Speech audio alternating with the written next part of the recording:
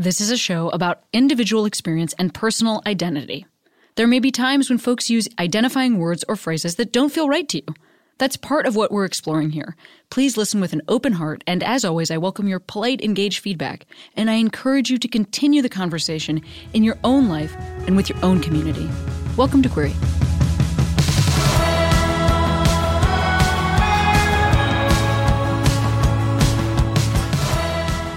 Whoopsie daisy.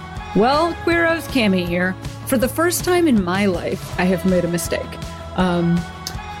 There was an episode of Brandi Carlile, not an episode of Brandi Carlile, an episode of this show where I did an interview with Brandi Carlile, and there was a communication snafu.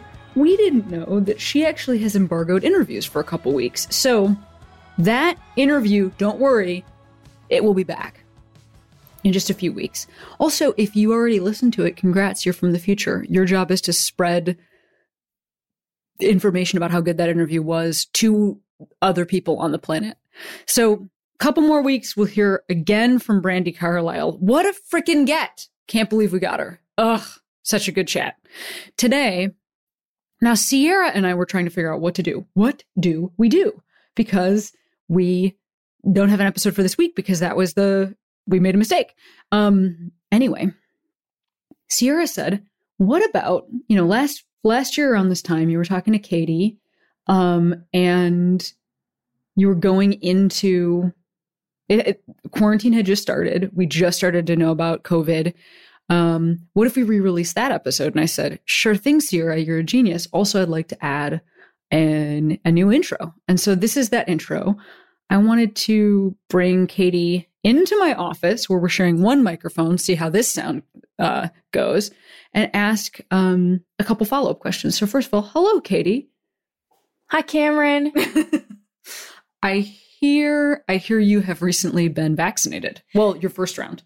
Yes, I got my first round vaccination on Friday morning. In California, vaccinations became open to a new sort of group of people on Monday of last week, so a week ago today. And one of those groups of people were people who are disabled, people who have chronic illness, people who are immunocompromised. And so I was finally able to get an appointment for Friday after, sort of a nightmare situation of trying to figure out where that's possible, how to sign up. And yeah, they did an amazing job creating a vaccine, but not necessarily the best job in the world creating a website. Exactly. And I know how to use... God bless them. Yeah, I know how to use the internet, but it felt nearly impossible to me. I almost thought, do I have to ask a younger folk to help me figure out how to sign up? So I went on Friday morning. I got the vaccine. I got Pfizer, and it didn't really affect me so far. I think it's the next one that'll be worse. It was an interesting process, which I told you about while I was there, because I went to a big hospital and they had a whole sort of system for how you, go through the line. And I was texting you. It felt like I was at Disney World, waiting for the, most popular ride. And it was sort of nuts because the group of people who were there were a lot of folks who are elderly, a lot of folks in wheelchairs, with canes, with walkers. There were hundreds of people there. And the amount of walking that you had to do and standing, there was no support, there was no direction. I had my, walking sticks that I use sort of as an assistive device for getting around. They provide me some extra support and balance. And I couldn't even fill out the paperwork while I was holding my sticks.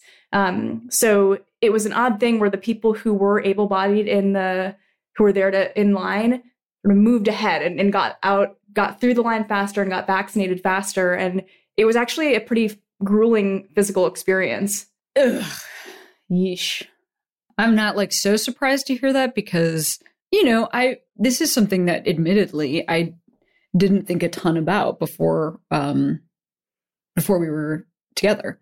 I have previously worked as a job, with folks who were wheelchair users. And so I thought, that when I did that job, that was the first time I started thinking about door frame sizes and how, if there's a lift that gets you in and out of a van, some parking situations are really difficult because the door maybe needs to open down or back in a way that parking lines are not always drawn to accommodate. So that's, it's like, that's my experience as an able-bodied person, is that knowing people who are affected by a certain thing that requires a certain assistive device or like set of devices, then that's like when it comes on my radar, like, oh, got it. And so for you, because like standing for a long period of time is something that's really taxing, that again, it's like, yeah, it's a limitation of my own imagination, and my human empathy is limited, I guess, by just like what I can imagine. But it has been really interesting seeing, how hard it is for you to participate sometimes just because there isn't like a place to sit down. Yeah, exactly. And when I got home, I did try to make a call, and I got on my soapbox. I dialed the number. I said, "Excuse me, I have a complaint." I got transferred over to the complaint place. I took a deep breath. They immediately hung up on me. And to be honest, I just essentially like did the version of closing my flip phone and like throwing it out the window. And I have not called again. Maybe I will try again this week. There was no social distancing either. It was so packed, but of course I'm very grateful to have been vaccinated, and have been able to sign up.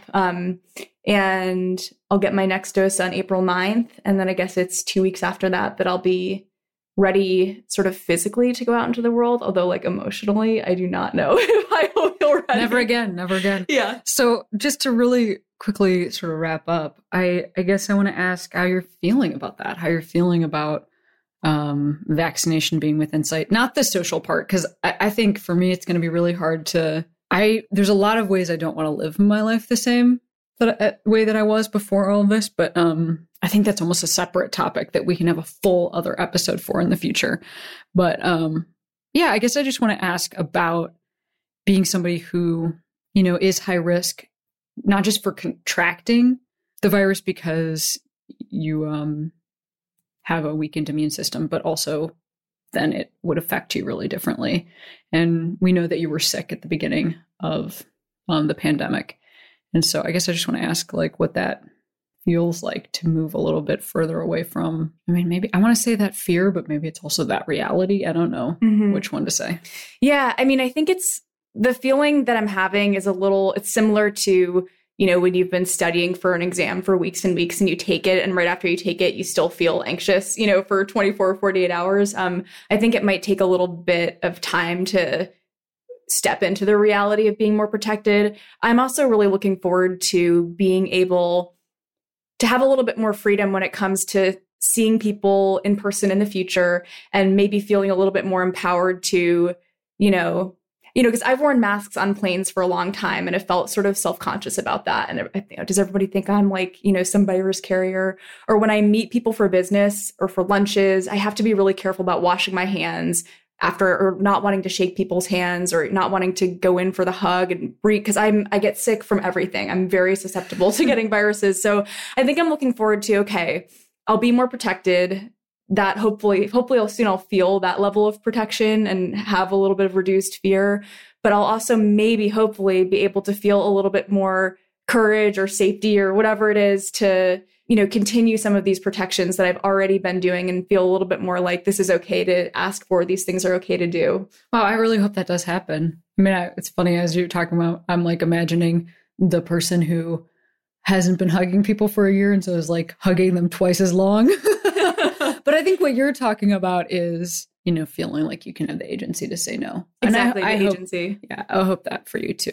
Well, thank you for coming in from your office to my office to do this update. Katie Nishimoto, the rest of our episode is going to play next, but Katie's an awesome book editor and human being. Hey, congrats, Katie, because since we last talked, the first book that you've edited at your new job has come out. So congrats. Thank you so much. Hungry Hearts. It's a beautiful anthology about belonging and courage and a lot of the stuff that we're talking about here.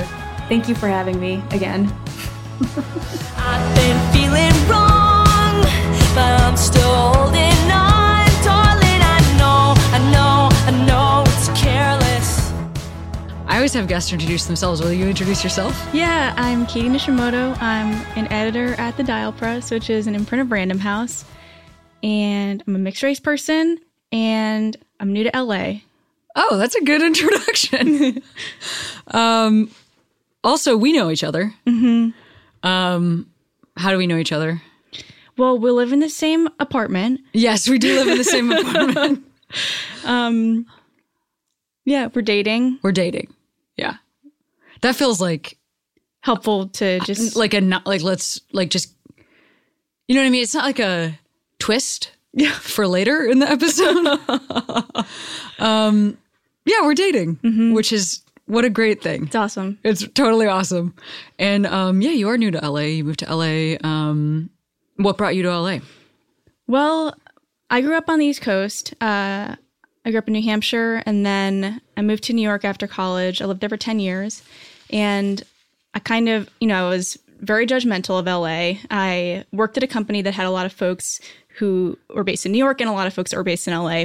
And I sort of thought everybody who moved to LA was selling out for like an easier, sunnier lifestyle, Oh my God, that's really funny. I was a hard worker, who could suffer, and that would, show how hard I was really working, Sure. So, anyway, I lived in New York for 10 years, and then what brought me out here was a bunch of different things. I think, I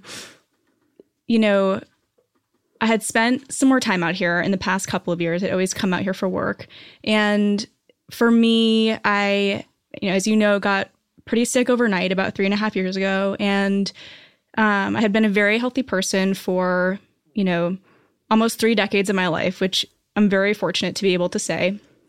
But I got very sick overnight, and I have an autoimmune condition, which I now know a lot about. I know it's a very common experience to have a very difficult time getting diagnosed, to go to doctor after doctor and get conflicting reports, and to have a challenging time finding treatment that works. Now I know all of that. That was my experience. At the time, I felt very overwhelmed. I was very ill. I thought it got to a point where I thought I might have to, quit my career and move back home. Anyway, this is all to say that I eventually found a doctor who listened to me and who helped me find treatment. And after spending more time out here in LA, I started to realize that there was a lot about a lifestyle out here that worked a lot better for my health. And having been so close to losing my health, I felt that I would chase it like it was the most important thing in my life, which of course, it really is. So I had been thinking about moving out here for a while. The New York is a pretty difficult city to live in if you have... I want to stop you and ask you a couple other questions. Is that okay? Yeah, sure. Before we keep going with the story?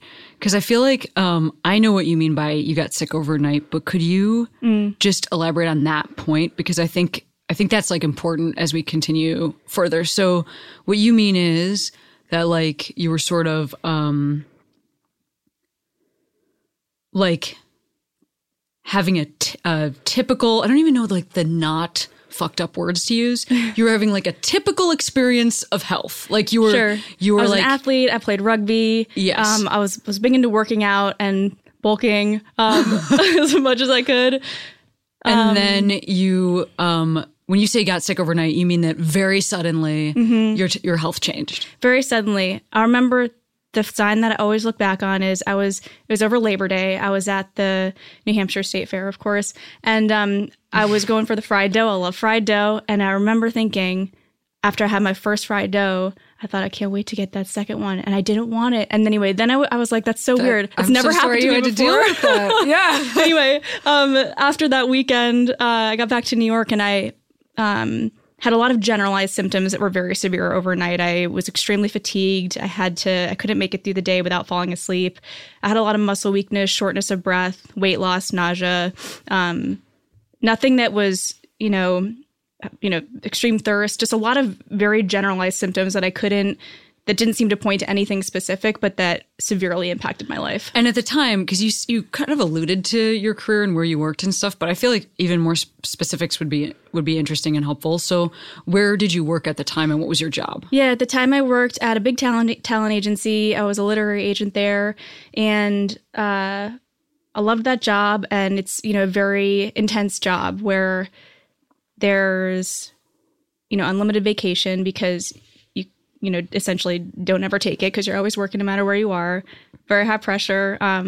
Also very, right, very unlimited fun. vacation also meaning hey, if you choose to use that vacation, Yeah, exactly.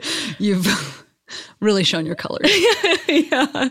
So long hours and Very competitive and very high pressure.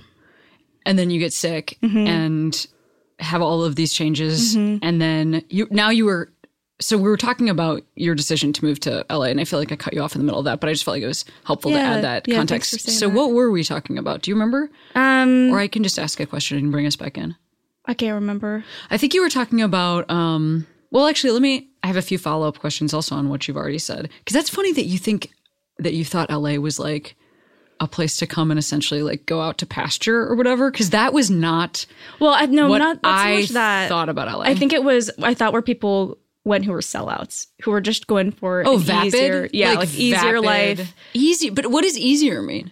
I don't know. People would go to LA. They would return to the New York office for a couple days. They were skinnier. Their faces were glowing. They were vegetarians. I don't know. You had that like that thing that happens when you're a New Yorker, which is that you think everybody else has chosen, everyone else doesn't live here, and that's the problem with them. Yeah, maybe.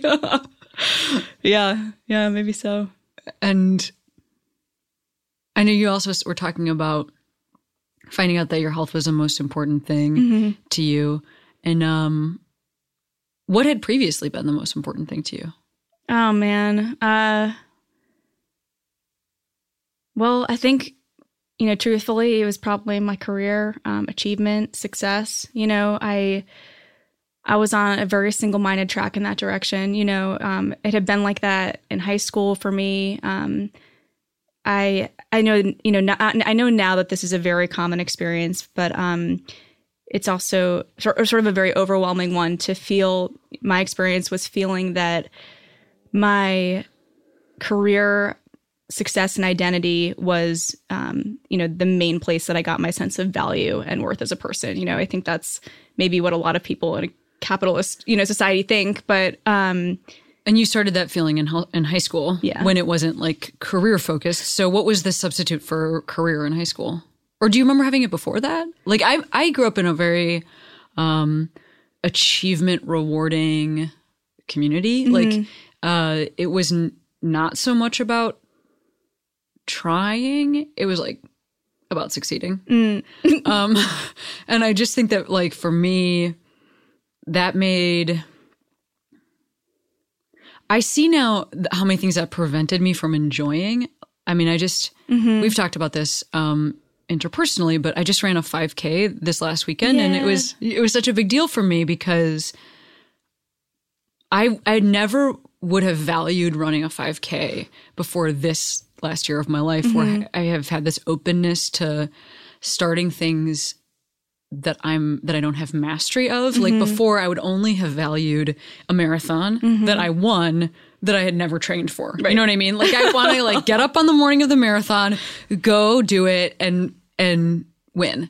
And otherwise, like nothing else in life is valuable besides that caliber. And that's really what I was trained to think. And so it's been really exciting, like breaking that down and just being like, oh, actually life is to be enjoyed. Like it's not just to be achieved. Yeah.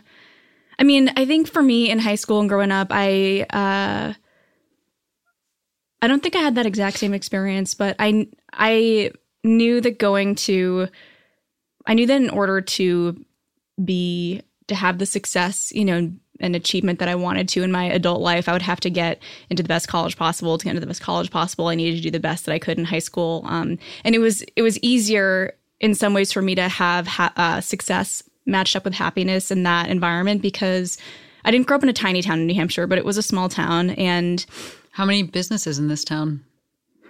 Oh, man. Well, there's a gas station. Yeah. A really good library. Yeah.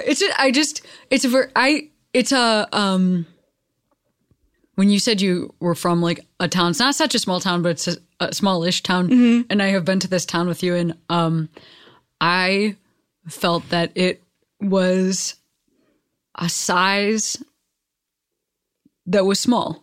Yes. Well, and then when I went to your hometown, I thought, there were sidewalks that people would walk on. I mean, there's nowhere to walk on a sidewalk really in my town, the houses are further apart. I also want to ask you, because you said earlier you're a mixed race person, New Hampshire, a mecca of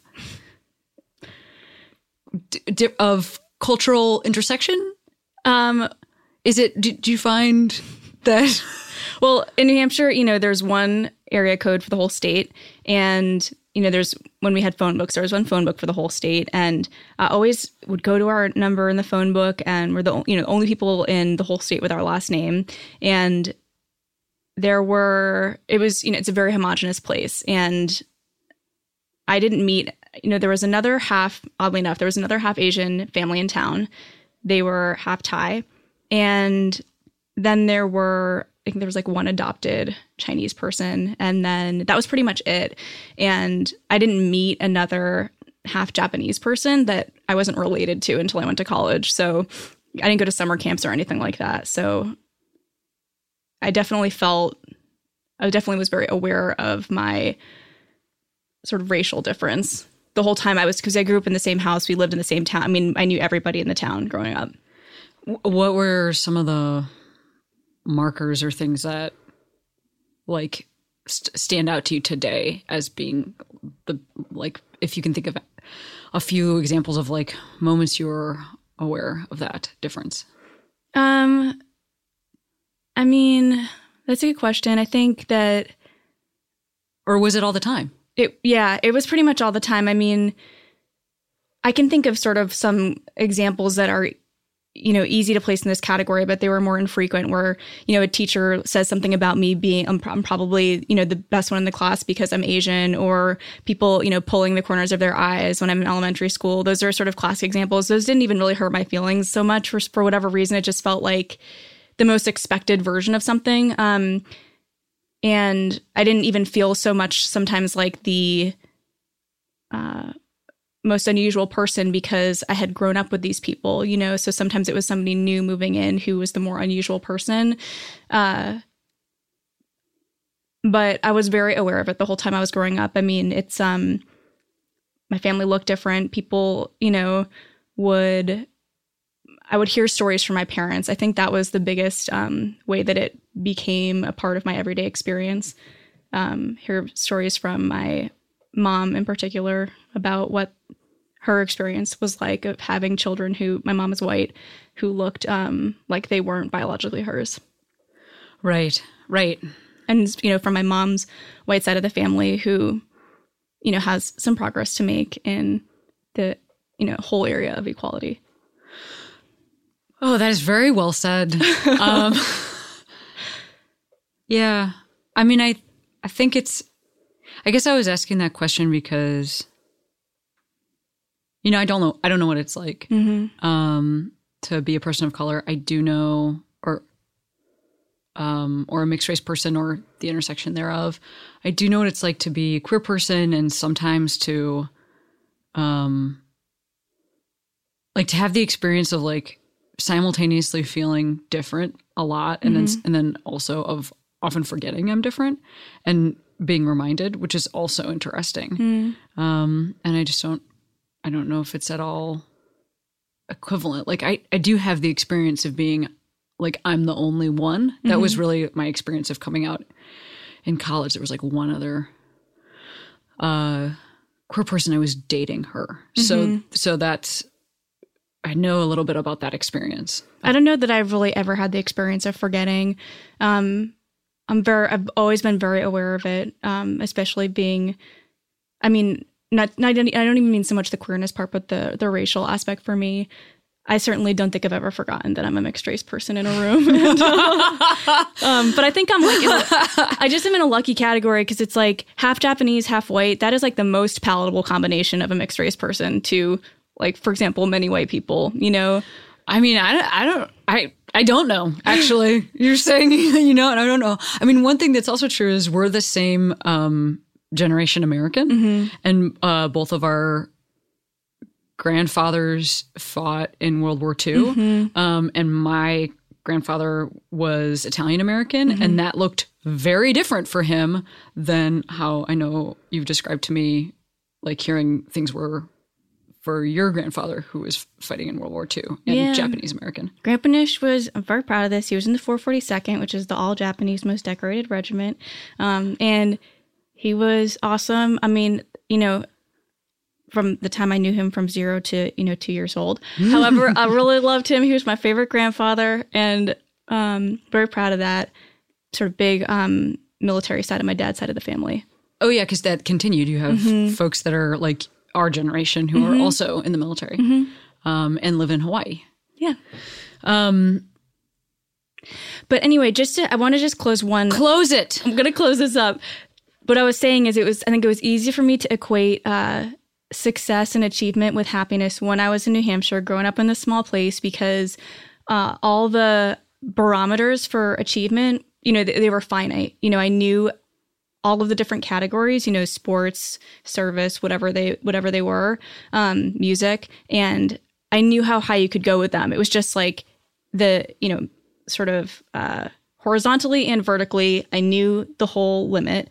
And so I knew what I could do. It was like, this is, if I do all of these things to the most, I've done it, and so it was easy for me to feel happy in that way because I felt like there's no more I could possibly do. Oh my God. Well, actually, that's interesting because this is why I took us on the tangent there to talk about racial identity and where you're from, because I was wondering about that intersecting with achievement. It's like if you feel like constantly aware of your difference, to be the best is like a great way of still having value, even though you might have difference. And I don't know if that had any intersection for you, but that's why I brought that up there. Yeah, maybe partly. I think, sometimes if you are doing everything right and having external success, nobody really looks at you too hard, and that can be a very good hiding place, Oh, hiding behind achievement. Yeah. But I'll also say, one thing that I want to say is that this happens mostly when I talk to other Asian folks, people are always, if they hear me talk about, career being my main, how it used to be my main source of identity or whatever, achievement, there's this assumption that it has to do with me being half Japanese or half Asian if they don't know what version of Asian I am. And that really was not my experience at all. And it's funny, I've had that, especially other Japanese folks or other Asian folks put that on me sort of without question all the time. And that really didn't have anything to do with it for me.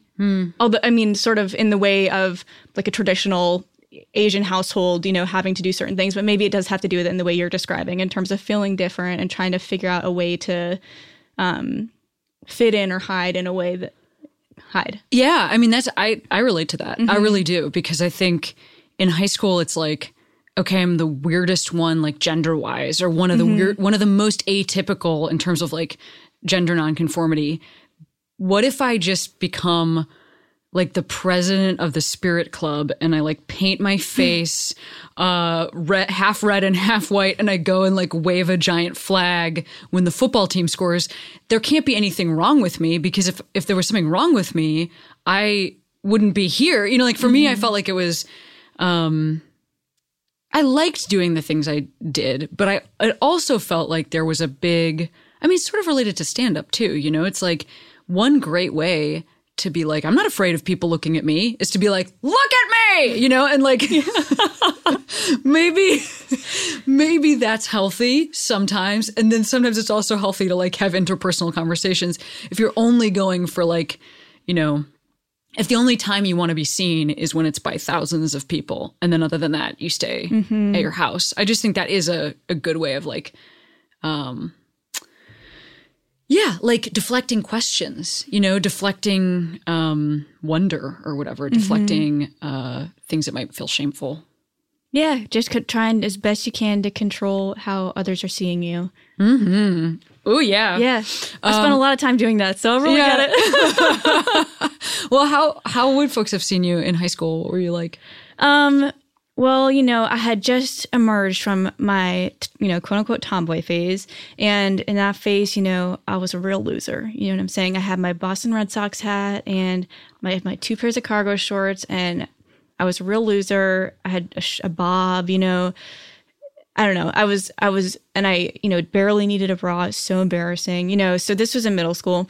And then when I went to high school, I sort of figured things out a little bit more. My little sister is very glamorous and really into makeup and shoes and things like that. And I never really got that far with it, but I sort of figured out just some different ways to fit in, I guess. And I found a group of friends that were girls that I think that also helped, having a group of friends in that category rather than these guys that I had been friends with before. So yeah, I think I did everything right. I was captain of this, that, and, you know, whatever sports team, and playing the trumpet and marching band, and then, you know, getting good grades. And I think I was pretty nice to people. It's not like I was definitely not a popular person, you know, but I think I was well liked. I felt pretty happy. I was not well liked in middle school, you know, when I was going through this, you know, awkward puberty stuff. So I think I figured it out a little bit by high school, how to be. And I just happen to know this about you, that you, you're looking at me like you're so mad at me. But, you know, it's just funny hearing you say like that you knew all the vectors and like how high they all went, and you were the valedictorian of your high school class. And I like, did that feel, well, first of all, can you confirm this on the air for the listeners? Yeah. So in high school class of 2005. Did that feel, like, did you want that kind of recognition for your work? Or would it have been more comfortable for you to like have, because you had to like give a speech, right? I did have to give a speech. I mean, did you want that, or did you want like, I have the best GPA? Oh, no, you know what I mean? Yeah, I do know what you mean. When I knew I had to give that speech, I thought, this is very strange, because getting good grades doesn't even necessarily mean you're smart. It just means you're good at school, you know? And I was good at school. It was a system that I really understood, you know? So I thought, what does being good at getting grades have to do with speaking to your classmates on the last day? I mean, I could not understand the correlation. There was really no way around it. I can't even remember what I said, but what I would have preferred, and this is pretty embarrassing, but is what I did do, which is to relax myself at night. I would list the different, you know, areas of my life that I, you know, could possibly do something. Sports, you know, okay. Music, okay. And I would check them off my list if I felt like I was, you know, winning at it, you know, and then that's how I relaxed myself at night. So that's what I would have preferred, is just to be able to check that one off my list at the end of the day. But that speech was, I mean, really, what does being the valedictorian have to do with, you know, having any message for the rest of the students? I think I talked to them about not being afraid to fail, but I was like, but I was, which is why I'm up here. You know? I wish to God that you had given that speech that you just said. Like, yeah. I don't know why I have, like, can you imagine? I think I did say that, something like that. Wow. And so anyway, what happened next in your life? I went to college, and I went to school at a place where you could take all of your classes pass fail. I mean, I was fully burned out. I kind of was like, I knew I had to get into the best college I could. I had done that. And then I took all my classes pass fail and sort of eased up a little bit. Not in my, you know, passion for being in class, but in my obsession with checking all the boxes in all these categories. Yeah. I mean, I hear that, but I also, do you mind my asking what school you went to? I went to Brown. And I think that it's interesting, because even though you took those classes pass fail, it's like, I don't know. I mean, I didn't go to that school, but I would assume it was academically rigorous because it's an Ivy League school. Yeah. So I just mean, it's funny to think about you relaxing while taking classes at an Ivy League school. Well, I mean, I was in the humanities, so you can't really do that if you're in sort of the science and math area, take everything pass fail. But that's what I did, and it really was relaxing to me. Even just that little bit of pressure off, it really helped. That's awesome. Yeah. What did you, while you were in school, did you have an inkling of like what you might want to do next with your career? No, I didn't. I really didn't know very much about the professional world. When when I was in college, it was before internships were paid. So I didn't have internships at, places like, wherever you go to try to figure out what you want to do or get some experience to put in your resume. I worked at Walmart one summer. I feel like this is important to say also, like, because you got to Brown, and something you've also talked to me about is realizing a socioeconomic difference between you and some of the other students that were at this school, because it like is an Ivy, which I didn't realize, when I was like applying to colleges.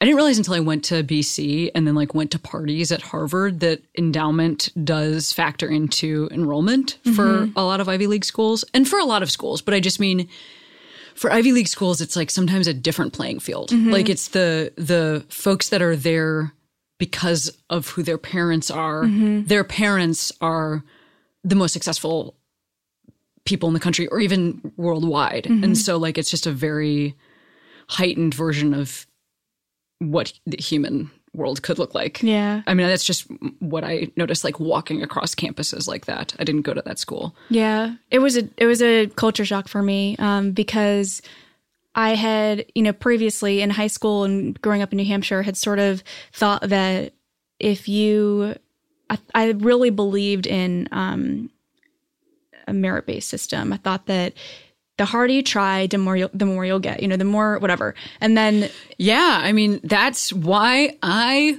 was briefly a member of the College Republicans when I got to school. Whoopsie daisy. Whoopsie daisy. Well, so was whoopsie daisy. So wasn't Hillary Clinton? Yeah, well, we just watched part of the Hillary documentary on Hulu last night, and she's like talking about how she was in the College Republicans when she first got to college. And here's the thing about growing up white. You can really believe a lot of things that are said to you. A lot of things that are said to you are like, yeah, that's sure. Well, I didn't have that experience that you two share, you and Hillary. But I did sort of, when I got to college, had this experience of realizing that people, that actually sometimes you can be a super hard worker or have a lot of skills or have a lot of talent, and that isn't necessarily the thing that gets you XYZ. And, even having, learned that very sort of fundamental life lesson in college, I still feel I'm learning that on a daily basis. Like, just to briefly talk about when I got sick and all of that, I think I've really had to try to let go of this idea, or that I didn't even know I had, about how if I just sort of am a good girl or do the right things, that I'm somehow, taking out an insurance policy on certain things not happening to me, Yeah. I mean, but by the way, you didn't make up that idea. Like, this is still, no matter how you are raised, the U.S. is a Christian influenced country, like massively.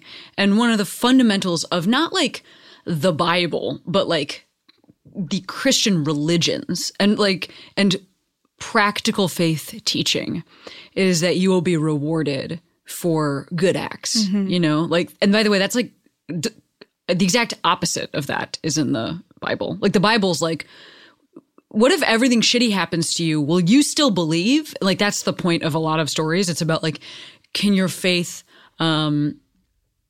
survive your failure, or your suffering? But that's not how we've like interpreted it in the US at the very least. I think it is very much I think about like the folks that initially came here, and like who we actually, like what not the people that live here, but what our government descends from. And it's like white people coming over here from England and thinking that they were better than the folks who already lived here and imposing, a religion that's about being rewarded as opposed to being connected. And so, yeah, it makes so much sense to me that you would think you can, because I feel like that still. Yeah, it's hard to unlearn that.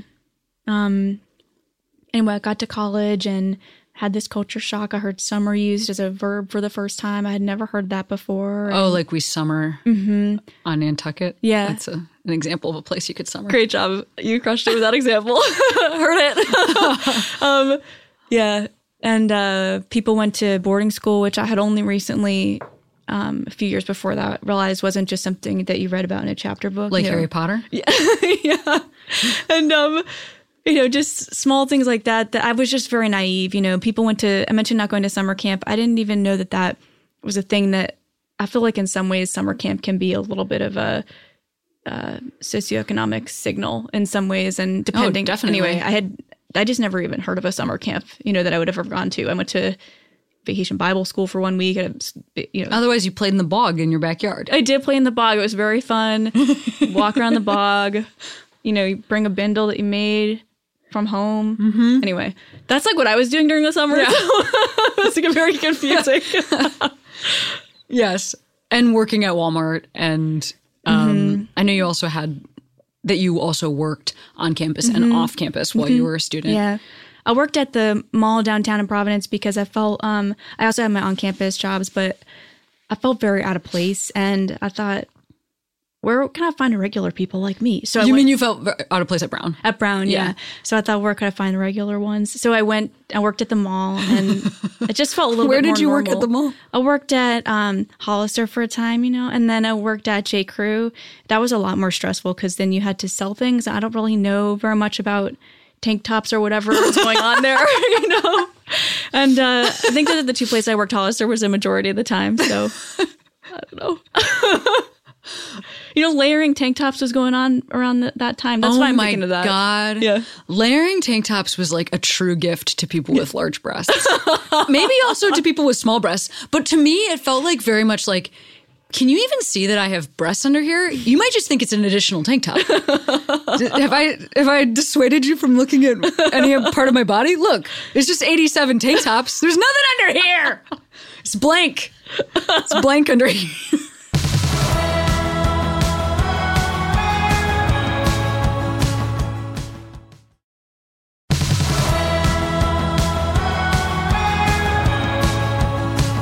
Okay, so you're at Brown, and then you're moving towards graduation times.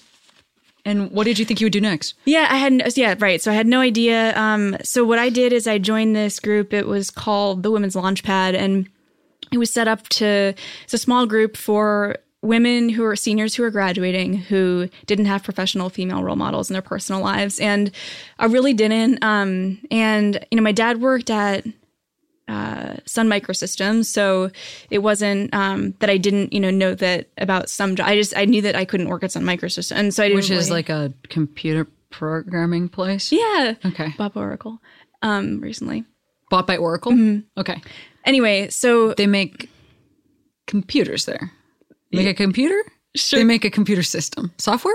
I don't know. Okay, neither of us knows. No, got it. Keep going. So yeah, software. Yeah, sounds like it. Yeah. So anyway, I was in this group and it was really helpful. I felt so humiliated to be in it and apply for it, which is so silly now when I think about it. But they matched you up with a mentor who was somebody who'd graduated before, who was vaguely in your field. It was a tiny program when I was in it. It had just started, so there weren't a ton of mentors. And then the other really nice thing about it is that they grouped you up with other people who were seniors who you might even know or be friends with, but like hadn't maybe talked to about I have no idea what I'm supposed to do when I graduate. So anyway. My mentor was a woman who worked in entertainment. She worked at Bravo. And so when I talked to her, I was like, I guess I want to do publishing because I knew book editors existed, sort of. I knew that publishing companies, people worked there. And then, so she said, well, have you thought about working at a literary agency? An agency is part of, and I had no idea what she was talking about, but she, sort of told me a little bit about what it was. Then I, classically Googled my college and the company I was applying to. I found somebody. I said, can you do an informational interview with me? Which I didn't really realize is I don't know. So anyway, most of the time when you're applying to these places, you have to have some sort of connection. I had no connections in this world, but that informational interview actually afforded me the connection, because I had already applied. I sort of, what is a literary agent? And she said a bunch of things to me. I mean, it was one of those phone calls where I remember where I was when I had the phone conversation. It was very important to me. And then she liked what I said. I think, she liked that I actually hadn't had all these internships. Cause she, I think that some of that at that time indicated that I was somebody who was a hard worker, I guess. So anyway, she flagged my application and then I had, an application process from there and worked at this agency that I was at for 10 years. But you came in in the mailroom. Mm-hmm. Yeah. And did like the sort of, I don't know. I can't even think of a TV show example of this, but you did a TV show example of working your way up through a business where you like came in the mailroom and then eventually worked as somebody's assistant and then eventually were an agent yourself. Exactly. And so I can imagine, like, given the fact that everything that you had set your mind to, you'd sort of been able to do. You know, a lot of people like would want to succeed at school and then they can't, or they would want to go to a certain college and then they don't get in there, or they would want to have this job and then they, you know, it's like a certain brand of person that can actually match their aspirations with like a personality that works for those aspirations, and then, you know, work ethic, certain type of smarts, all this stuff. So I can imagine if like you had done this sort of dream scenario where like came in through the mailroom, now she's an agent, that it would maybe feel even more extreme to have a career changing sickness. Yeah. Yeah, absolutely. And, you know, I was very lucky and, you know, had a lot of help and all that. I also didn't really understand what I was getting into, which I think helped a little bit at the beginning. I really didn't even know what an agent was, even when I was working there for the beginning, you know. So what is an agent? So this is how I would describe it: is an agent is essentially a seller, and then in the book world, a publisher, the editors, they're the buyer. So you were the seller and now you are a buyer. Yeah. So, but anyway, yeah, it was very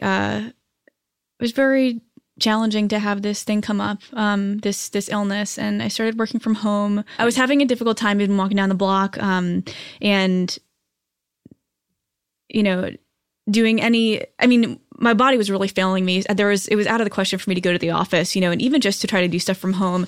So it was very scary. And I eventually, you know, took a long medical leave from work. I worked from home for longer than that because I was so unable and unwilling to give up, you know, my stranglehold on my job. And then eventually when that became unmanageable, I took a medical leave. And then eventually when that meant that I wouldn't have health insurance, I came back to work. And then started to figure out how to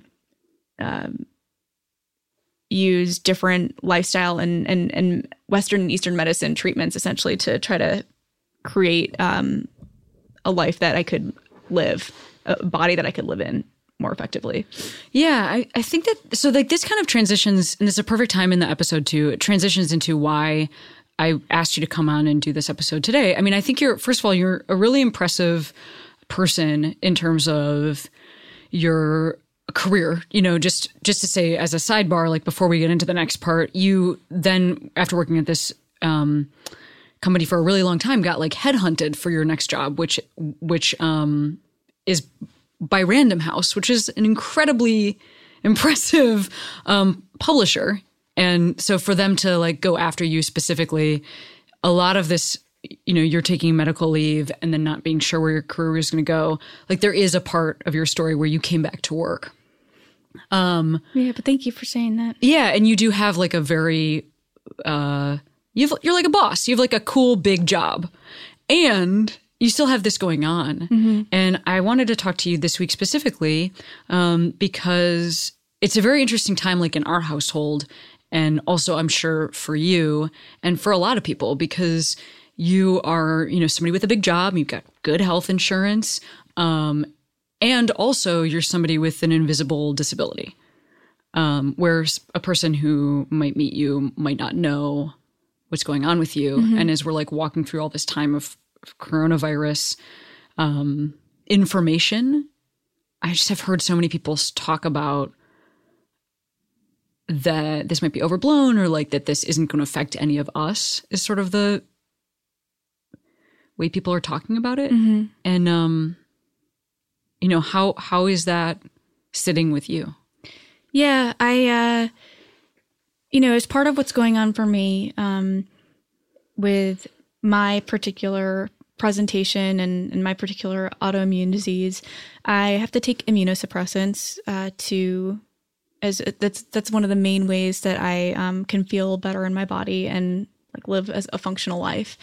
And I have had, the experience over the past few years of having this sort of immunosuppressed system of mine have a very exaggerated response to very minor illnesses. So when something like this, the coronavirus or whatever is coming or hearing about it, for me, I think I always live in a little bit of a heightened awareness of viruses because something as simple as the common cold can be extremely serious for me.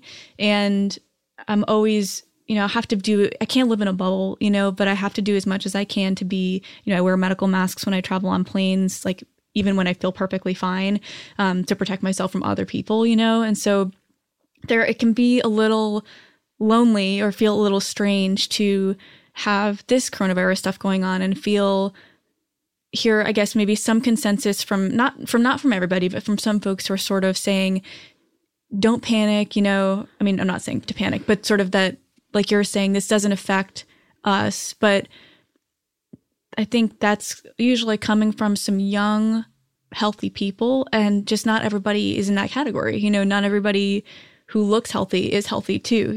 That's something that I really didn't have any awareness of before I got sick myself, but as a reality for a lot of people, a lot of queer people, A lot of queer people. Yeah, that's something I've thought about, how specifically this intersects with our community. Mm-hmm.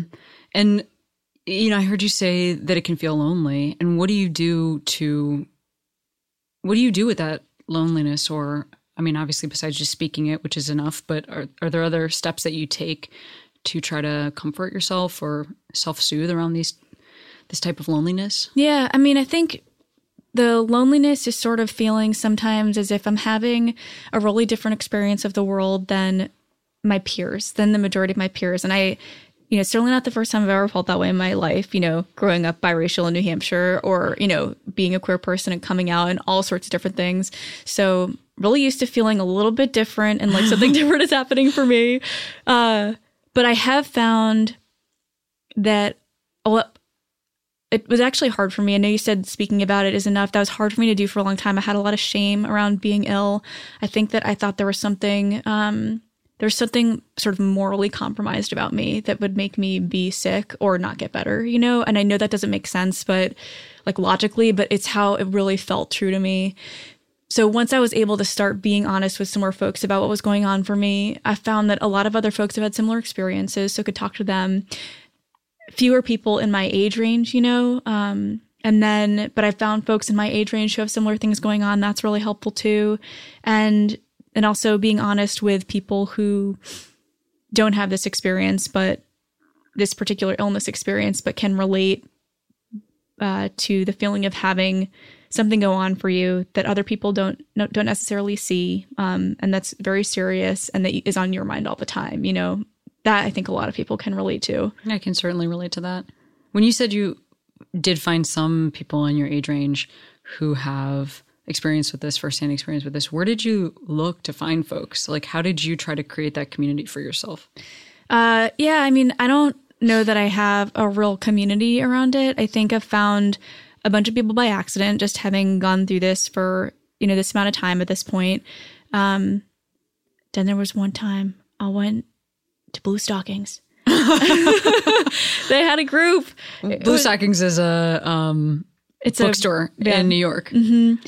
And I was on their mailing list. I went to unsubscribe, one day when I was feeling really, hardworking about my email inbox. I thought, I'll get through this. And I went to unsubscribe. I said, wait, what is this? And there was an email that said something about a group that was meeting for young people, ages, I think like 21 to 35, who were living with chronic pain or illness. And I couldn't believe it. And I actually went to it. I can't believe I went. I don't like to go to things. And I went to this thing, and there were almost everybody there was queer, and it was really nice to be able to just sit in a group of people who were talking, so much nodding of the head, about stuff that I hadn't, tiny stuff that nobody thinks about, like people will look at you in a weird way if you sit down on the bus and take a seat, but you actually need it, but they don't know that you do, or whatever the case may be, And then that group has a sort of online chat which is helpful since not everybody can make it to one specific location in Manhattan, that often. And I'm not so involved in that group, but it has been helpful to even just have a few of those experiences. Yeah. And I also just am realizing as I was speaking earlier that like I said invisible disability and then you said chronic illness. And so I just want to like match your language. Do both of those feel right to you? I think I usually say invisible illness. Okay. Because you don't think about it as a disability. I don't know. I really sure. Don't know.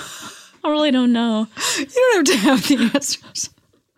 I don't think so. I think I've heard the term invisible illness more frequently from folks who are in similar situations to me. Huh. Yeah, that's interesting. I mean, I guess like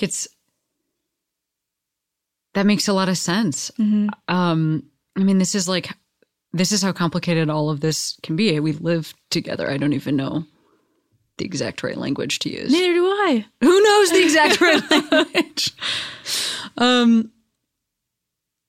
When you moved to LA, I guess I know because we talked, when we started, you were talking about like sort of chasing this better health. Mm-hmm. Do you feel like, I mean, I guess I want to continue to talk about like the current climate. Mm-hmm. But I also want to talk about like whether that ended up being true, that there was something here for you that could be positive. Because I think a lot of people can also probably relate to the idea of trying to reorder their life. Not everybody gets to move. Not everybody gets to, X, Y, and Z. But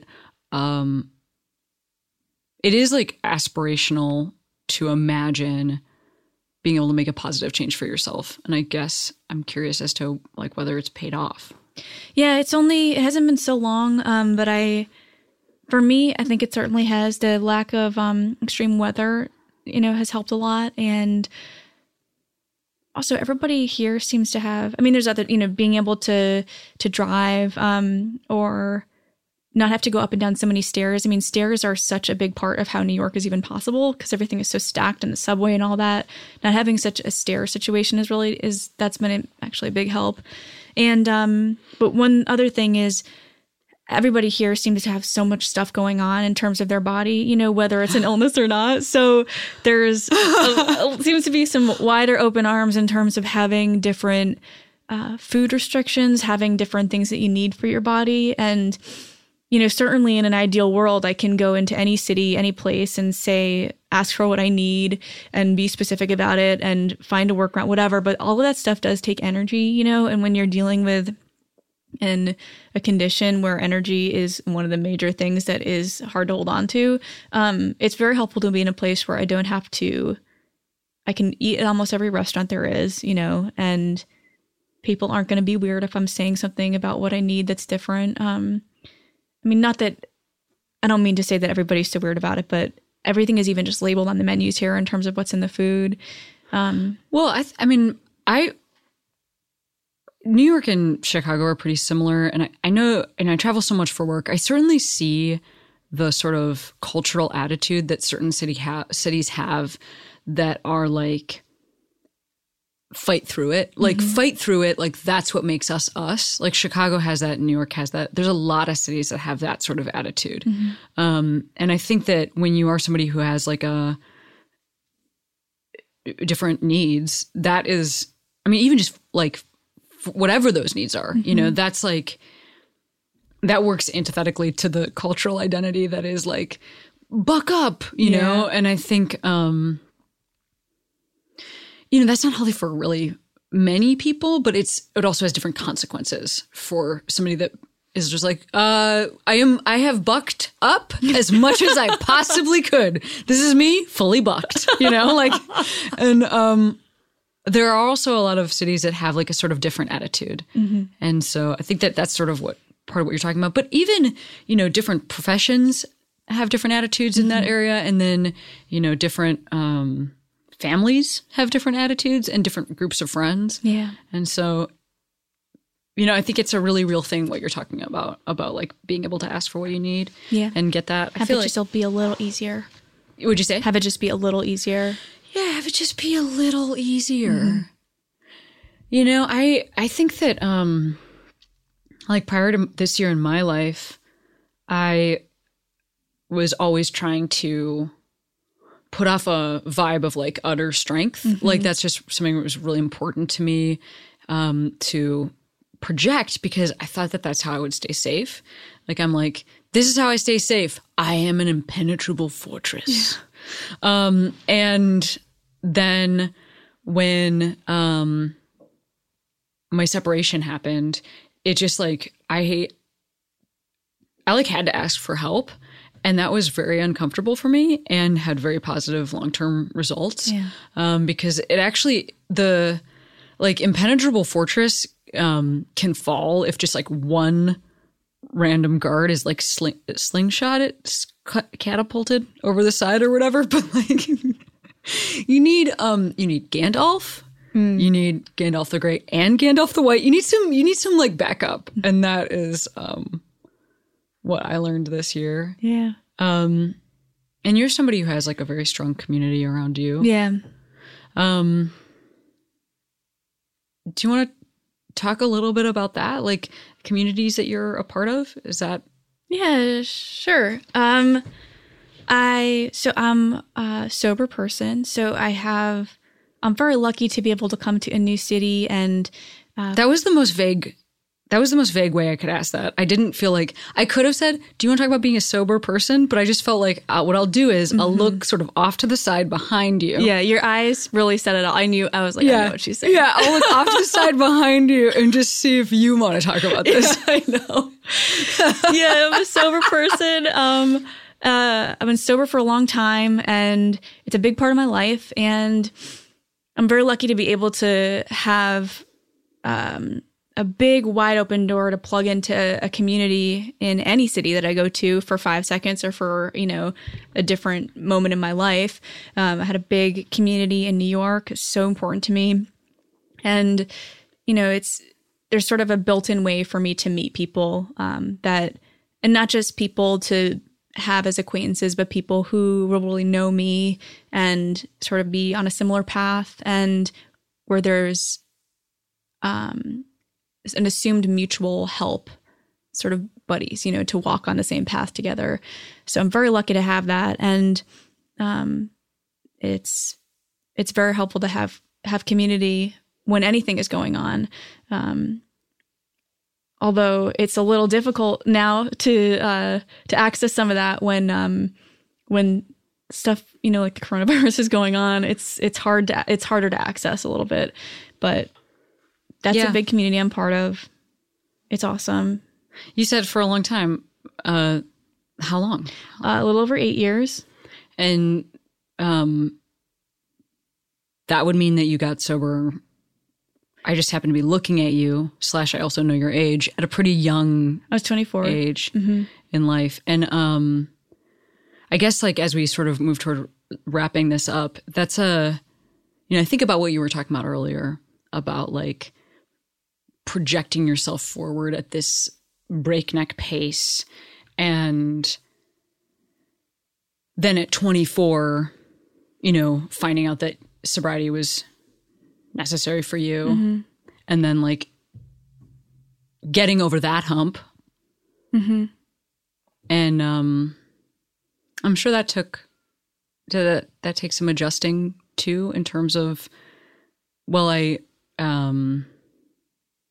but I can't do this. Like I can do all these things, but I can't do this or whatever. I'm just thinking about this person that's like trying to tick all of these boxes off before going to sleep, and how much that might be impacted by finding out you have a limitation in a certain area, which then ends up being a place to find community. Yeah. And I think also, some of what you're saying is making me think a little bit about, getting how the process of getting to know myself as an adult, as I continue to age, and realizing that I needed to get sober and stay sober was a part of getting to know myself. And then once I once I got sober, who we're learning about who I am, what do I really like, who do I really like, what kinds of things am I really interested in? For me, that feels some of those same questions, or some of those elements of finding out who I am are really present for me, even in this moment with coronavirus, because having gotten sick, I went through a real process of not feeling like I could trust my body, because, something was happening that I was powerless over, that I didn't want, seeing doctors who drew tons of conclusions about me that were erroneous or didn't believe me. Just being a woman going to a doctor, I think, is challenging. You can get a lot of weird responses. Anyway, to then sort of getting a little bit better, getting a lot of unsolicited advice from people who are not medical professionals about which, form of yoga or whatever would cure my, ailments. Yes. And having to sift through that. And then sort of in this moment right now, where there's a lot of advice floating around and a lot of people telling us how to feel or not feel, or what to do and not do, it can be very overwhelming. And I think, I have fought very hard to get to know who I am as a person, which is also something that continues to change. So I can get some information from the outside, but I can also check it with myself and think, well, I know myself, as best as I can. What action makes sense for me to take? If somebody says, we don't really have to stop shaking hands, what do I really want to do? Do I really want to shake hands? I don't have to do that, just tiny things like that. And it can be really uncomfortable sometimes, but I guess I'm just thinking of that because there can be little things like that can make me feel a little lonely. Like, man, I'm really in this alone, or it can make me feel, okay, I really do know myself. I like myself. I want to stick up for myself, those kinds of things too. So I don't know, some of what you just said just made me think of that. I love that. I love that. And I think that's right. Actually, I really am I feel like very, I feel very affected by what you said, because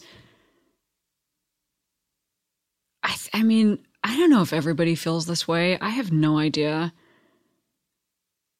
But, okay, let's just go off of my example. I told my parents that I was gay. They were like, probably no. You know what I mean? Mm-hmm. And or I told somebody that this thing happened with this man. How many times, mm-hmm. and maybe it's everybody. Maybe this is everybody. Mm-hmm. And I really think it's easy to lose track of what is true. I think that's really hard to hold on to. Mm-hmm. It's like a balloon with a very greased string that is slipping out of your paws and polluting the environment. So yeah, I think in some ways, every single person would benefit from moving in the direction that you're talking about. I know I certainly would. Me too. It's fucking hard. Man, it's so hard. It's very difficult. I get it wrong all the time, I get it wrong all the time. I think this is who I am. And the next day it's like, actually, I need this haircut completely changed. I mean, that's what happened to me, So, it's hard. It's messy. It's just very messy. And that's fine. Yeah, that is fine. Okay, well, guess what? We're almost at the end of our conversation. Okay. And before I send you off into the rest of the day, I want to ask you to shout out a queero, which is a person, place, or thing that made you feel like you could be who you are today. Yeah, well, I would like to say Jackie Woodson, who maybe thought I would say, but Jackie Woodson is a writer. She is a super, super talented writer. She's been on this very show. She's been on the show. She lives in New York. And, she for me is a queero because she's a little bit ahead of me, on the path of being a person. I think she's, 2 decades older than me. And she has a life that looks attractive to me, and I feel so relieved to even hear myself say that. And I'm not talking about somebody's career success, alone. Because she's had a great career, but I think about, I've been to her house a ton of times, and she has a house that feels very open to anybody to come inside. She has, a long-term relationship. She has a huge family that is also made up of tons of friends that are like family, you know, and she's very involved in a bunch of communities that are important to her. And so is her partner, and so is her whole family. And she seems to me to have a really nice balance of different areas in her life and also stuff that's important to her, and that's her stuff on her own, but that's also, and then, you know, balanced with family and community stuff that's important to her too. So I really like being able to see somebody a little bit ahead of me on the life path and think, what this person has going on is very attractive to me. You know, I hope to have a life that looks, or I guess a life that feels like that someday. Well, Katie, thank you so much for taking time out of your day to be on the show. Yeah, thanks for asking me. Yeah, it was a real pleasure.